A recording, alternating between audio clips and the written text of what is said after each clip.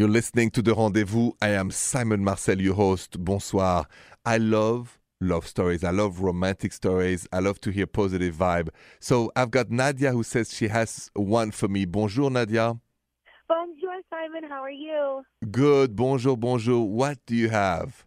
Okay, so several years ago, I was dating somebody who was in the Marine Corps, and because it was long distance, we kind of made a pact that when he got out, we would meet in his hometown for Christmas because he got out right before Christmas. Okay. So we did stay together, and we did meet there. And on Christmas Day, he didn't have, anything to give me for Christmas. So he was, apologizing, saying, I'm so sorry that, you know, I didn't get you anything for Christmas. And I was like, it's okay. I just want to be together. And he told me to pack a suitcase as fast as I could, bringing, this list of items that he gave me. And we jumped on a train, and he took me to New York City for the first time on Christmas Day.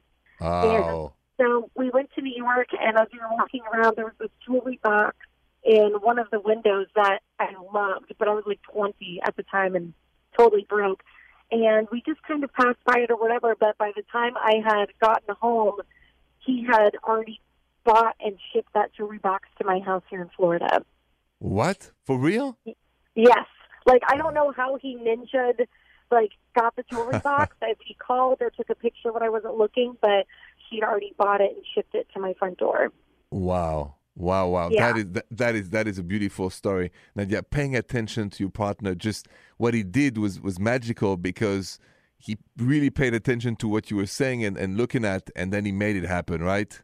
Yeah, and just the element of surprise all around, C'est ça. But that's what it is love about and romance. Surprise, not always predictable. The surprise of love. Thank you so much, Nadia, for sharing that story. I'm so glad you shared that nugget of love with us. Thank you. More Rendezvous next.